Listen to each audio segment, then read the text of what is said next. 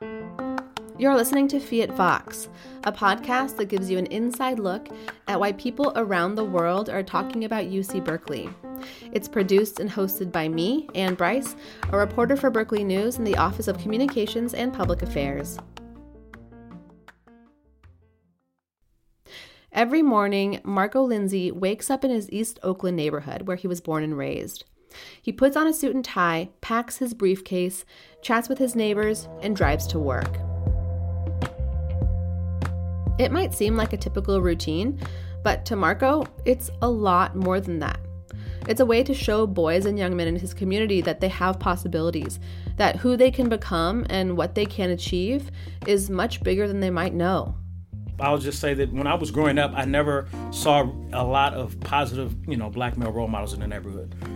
There's a lot of, blue collar working class, and, that was great. But I never saw a doctor. I never saw an engineer. I never saw, a black lawyer or anything like that. And so it kind of limited my thinking in regards to, what I could aspire to be when I grew up. I just never saw it. So I never even, thought to consider it.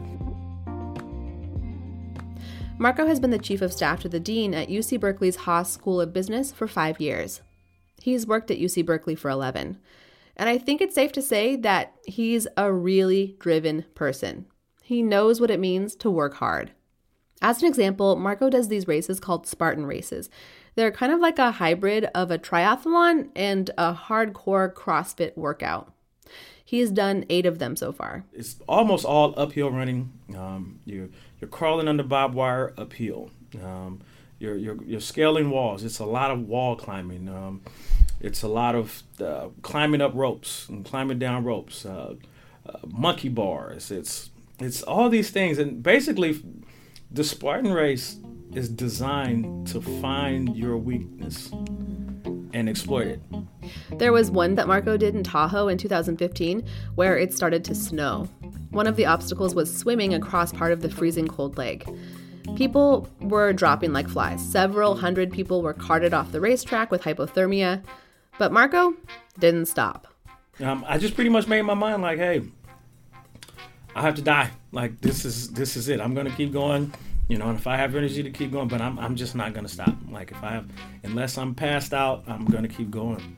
And eventually I made it to the finish line. It was really a testament to, how much brain power that we have and how much we can just will ourselves to accomplish our goals as long as we don't give up.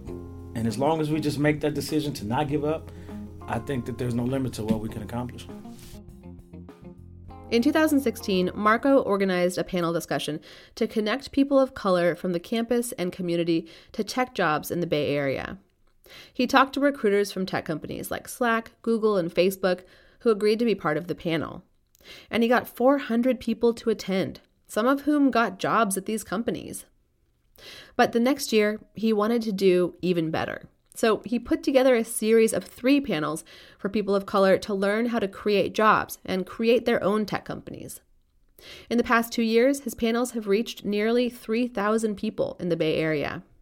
I realized that, there are people here who have the aptitude, they have the ability, they have the capability, they have the thought process, they have all these things, they just don't have the access or information about it, right? And so a huge part of, what I do is to help the people that are here get the jobs that are coming here and, help them, stay in their communities and be able to afford to live in their communities. At Berkeley, Marco is an advisor to the Collegiate 100. It's an organization on campus that extends the 100 Black Men of America's mission to support the development of young Black college students. Marco and another mentor, Philip Barnett, who actually started the Collegiate 100 as a student in 2006, meet with the group every Tuesday evening. And we provide support to them, whether that's, help with finding employment, helping in finding internships, conversations about, being a man, what does that mean? Marco sees being a mentor as his responsibility. He says that he knows he wouldn't be where he is today without the support and guidance that he received from people along the way. And so it's about paying it forward, so that way, the next generation, you guys can be successful. Marco grew up the youngest of 6 kids. By the time he was in elementary school, most of his brothers and sisters were already out of the house. But he had this huge extended family. His grandmother had 13 kids and her brother had 19 kids. So Marco had a lot of cousins his same age living in the Bay Area. And he had a lot of mentors he learned from, his uncles and his brother-in-law, Antoine, who gave Marco some advice when he was a teenager. Something he told me was that, if you want to be a screw-up, if you want to be a knucklehead, you want to, do whatever it is that you want with your life, that's totally fine. But make sure you get an education first. Because if you get an education, you can choose to be a screw-up or you can choose to be successful. If you don't get an education, you don't have a choice. When Marco was 19, his older brother was walking down the street in Oakland and was shot in the back of the head and killed. It suddenly hit Marco that it was his responsibility to do better. For his mother, who was devastated by the loss of her son, and for himself and all the role models who had helped guide him. I think that my brother didn't necessarily have a lot of the role models and things in his life that I had, because of the age difference. And so, I think that I had more knowledge. I had people so more into me, and I just felt like there was responsibility, that came with that. Like, hey, if you can do better, you should do better. At Berkeley Haas, Marco is committed to helping support the future business leaders of the world, students who will be making decisions that will affect generations to come. I feel comfortable in knowing that, this output, this business leader that we're creating, they're going to be ethical. They're going to be taught, these right things. And, we're going to talk to them about, social responsibility and thinking outside of themselves and not just bottom lines, but, people focused. Things like that. That's important to me. And so, it's this broader societal focus that, I have access to here. And that, that's one of the things that keeps me here and keeps me motivated. I have two life mottos. One is if you help as many other people become successful, you can't help but be successful yourself.